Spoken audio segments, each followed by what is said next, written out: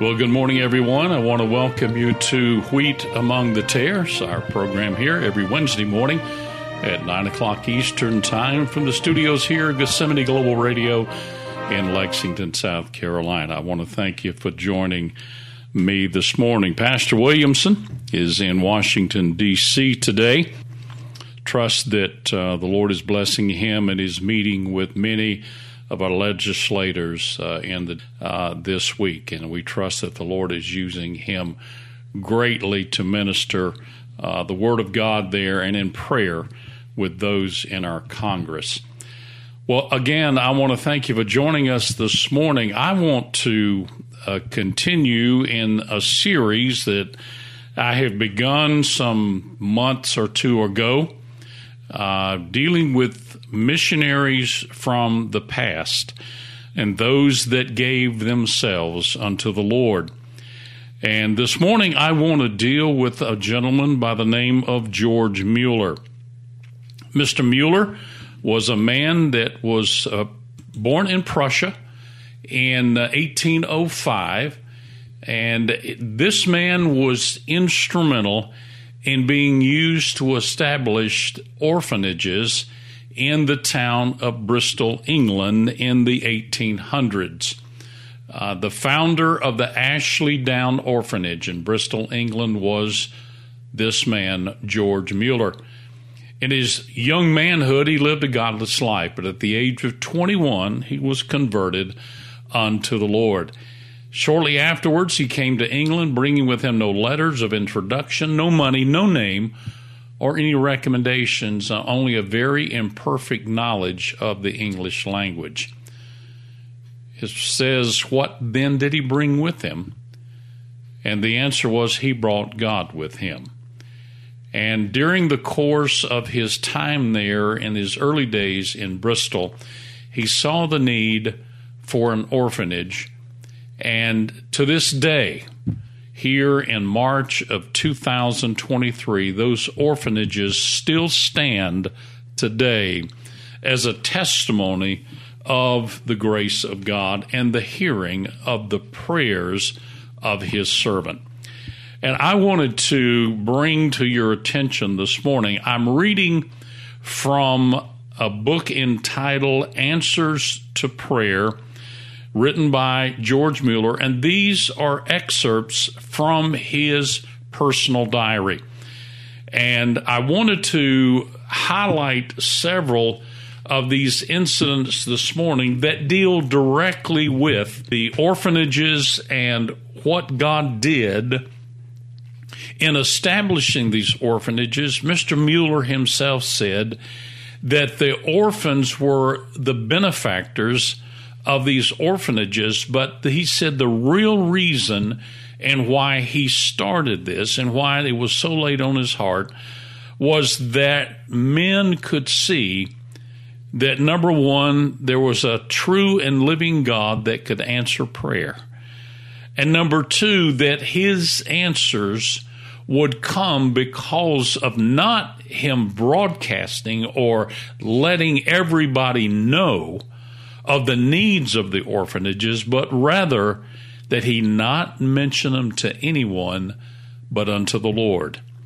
And as a result of this means of how he went about the ministry of these orphanages, many thousands of lives were touched, not just in the physical ministry, but also in the spiritual aspect of answering prayers from the Lord and God's answers that strengthen not only his faith, but many, many that heard of what had gone on with regard to these orphanages. I'm going to start in one of these sections here this morning, and it's called Mr. Mueller's First Orphan House, and the date is January the 25th, 1847.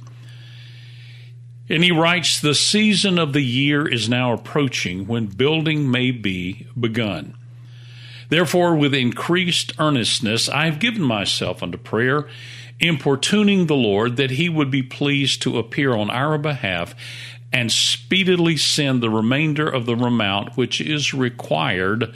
And by the way, this is for the first orphan house. "And when the Lord will give me all that which is requisite for commencing the building." All the various arguments which I have often brought before God, I brought also again this morning before him.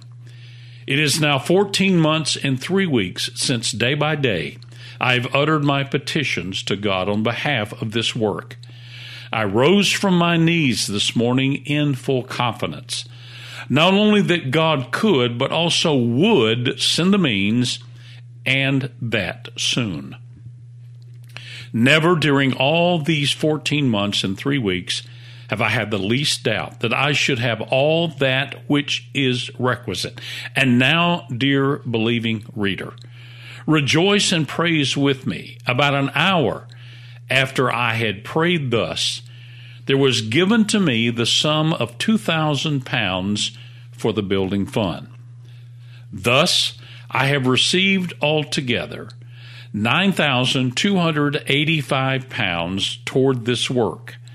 I cannot describe the joy I had in God when I received this donation.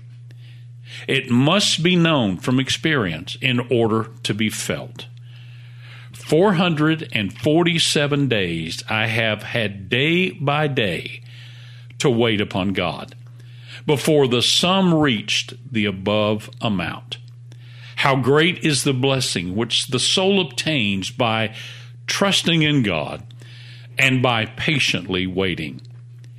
Is it not manifest how precious it is to carry on God's work in this way, even with regard to the obtaining of means? And he writes here, the total amount which came in for the building fund was £15,784, which he says was enough to commence the building of the first orphan house there in Bristol, England. I now want to advance to orphan houses number 2 and 3. And this is dated March the 12th, 1862. He said it was in November of 1850 that my mind became exercised about enlarging the orphan work from 300 orphans to 1,000, and subsequently to 1,150.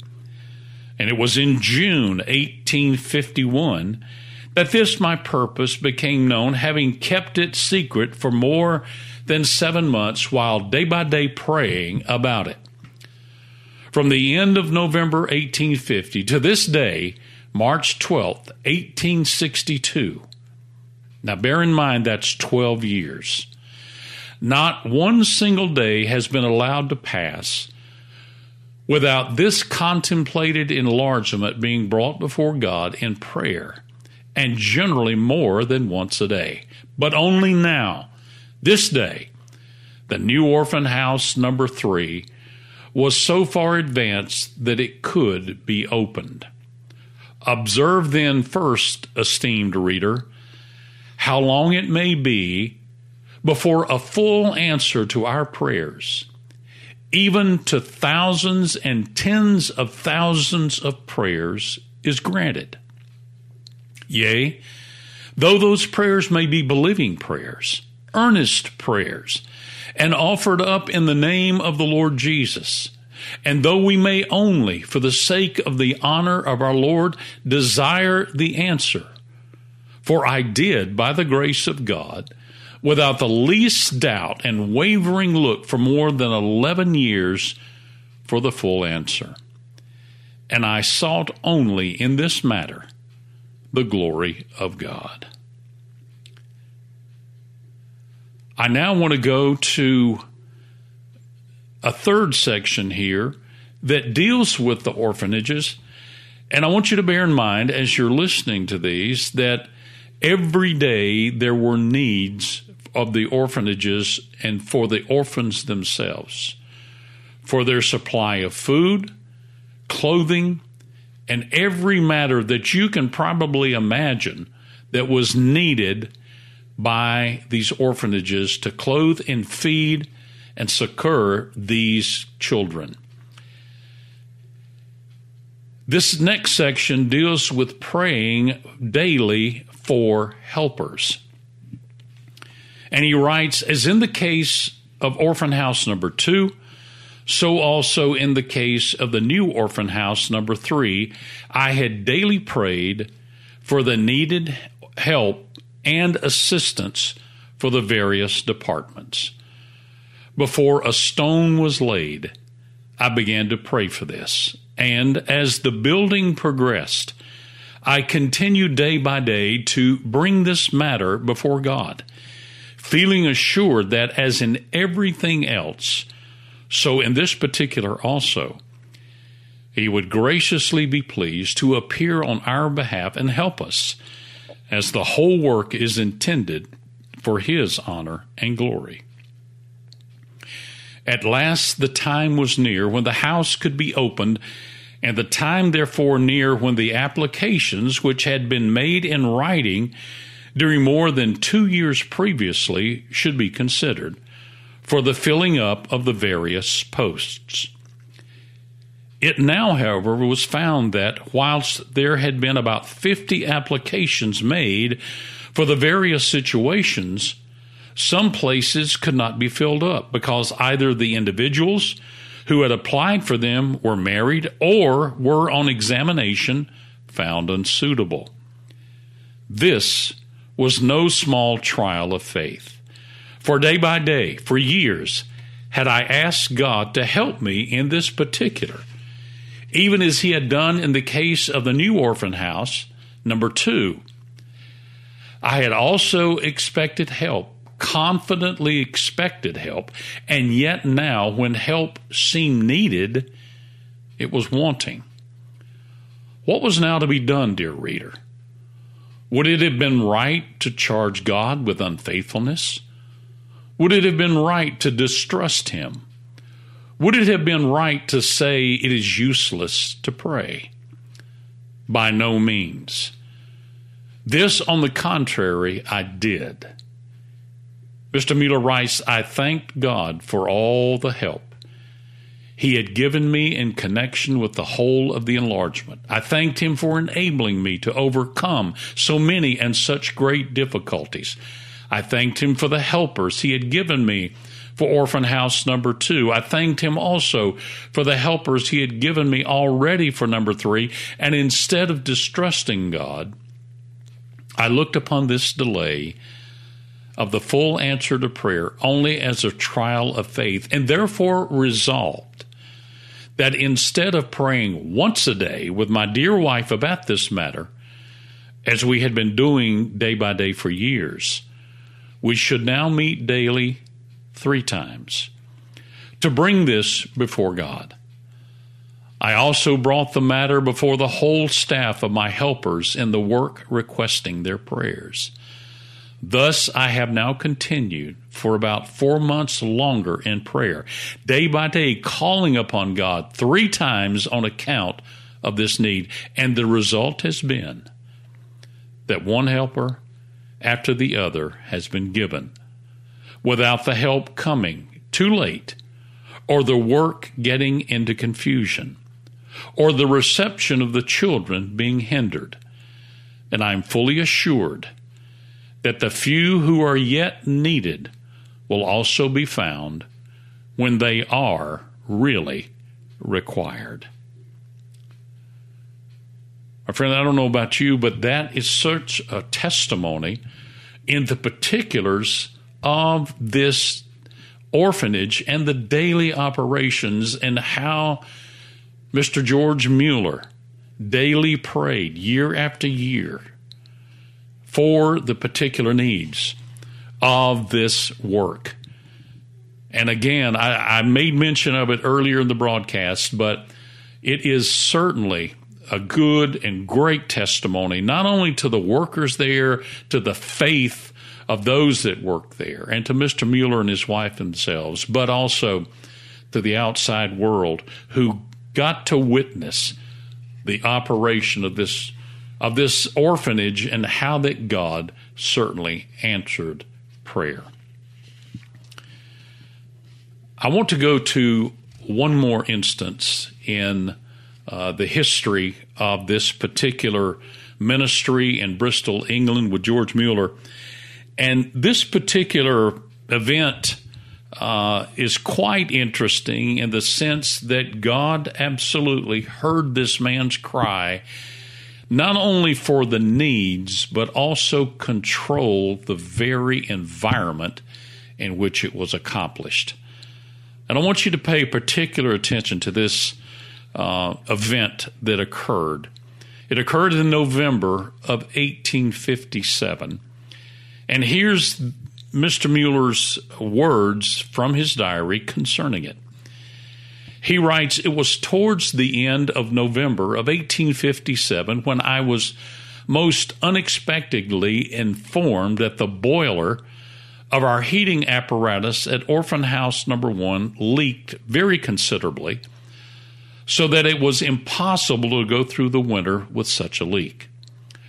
Our heating apparatus consists of a large cylinder boiler, inside of which the fire is kept, and with which boiler the water pipes that warm the rooms are connected.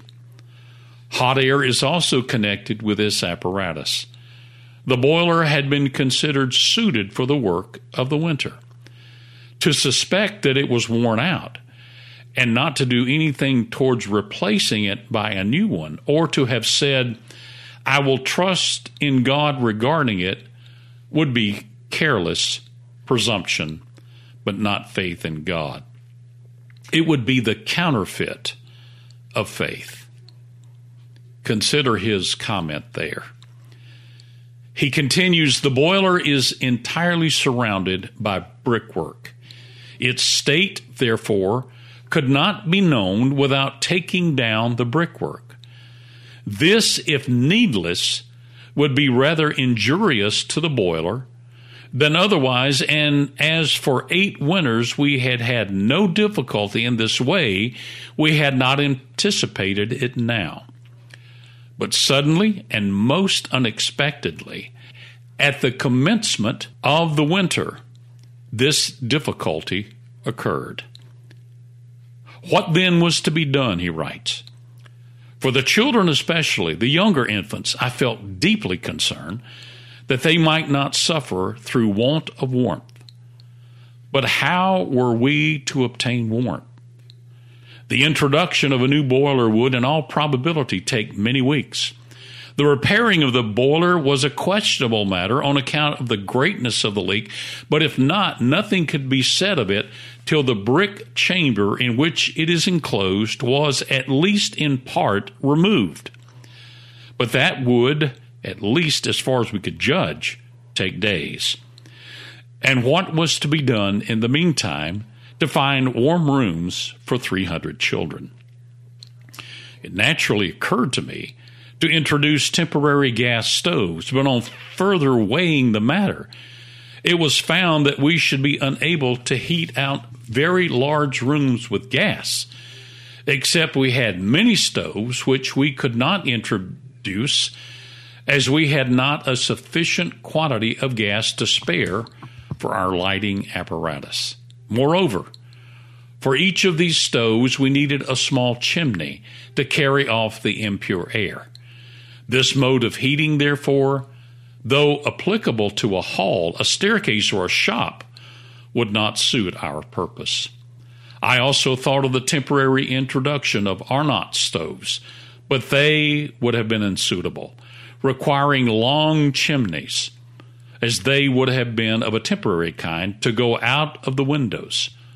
On this account, the uncertainty of their answering in our case, and the disfigurement of the rooms led me to give up this plan also. But what was to be done?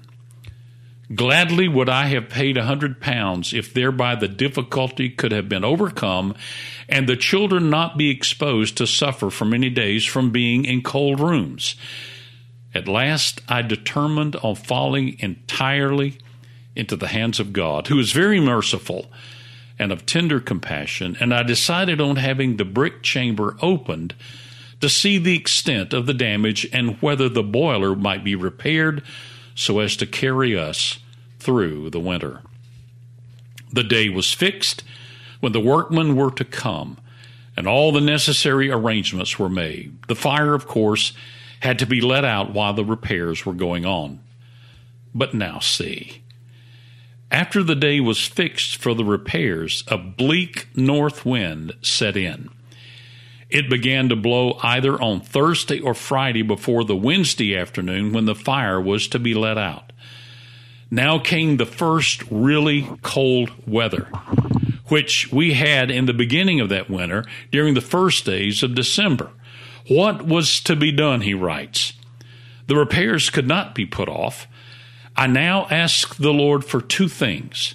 Number one, that he would be pleased to change the north wind into a south wind, and that he would give to the workmen a mind to work. For I remembered how much Nehemiah accomplished in 52 days while building the walls of Jerusalem, because the people had a mind to work. Well, the memorable day came. The evening before, the bleak north wind blew still. But on the Wednesday, the south wind blew exactly as I had prayed. The weather was so mild that no fire was needed. The brickwork is removed.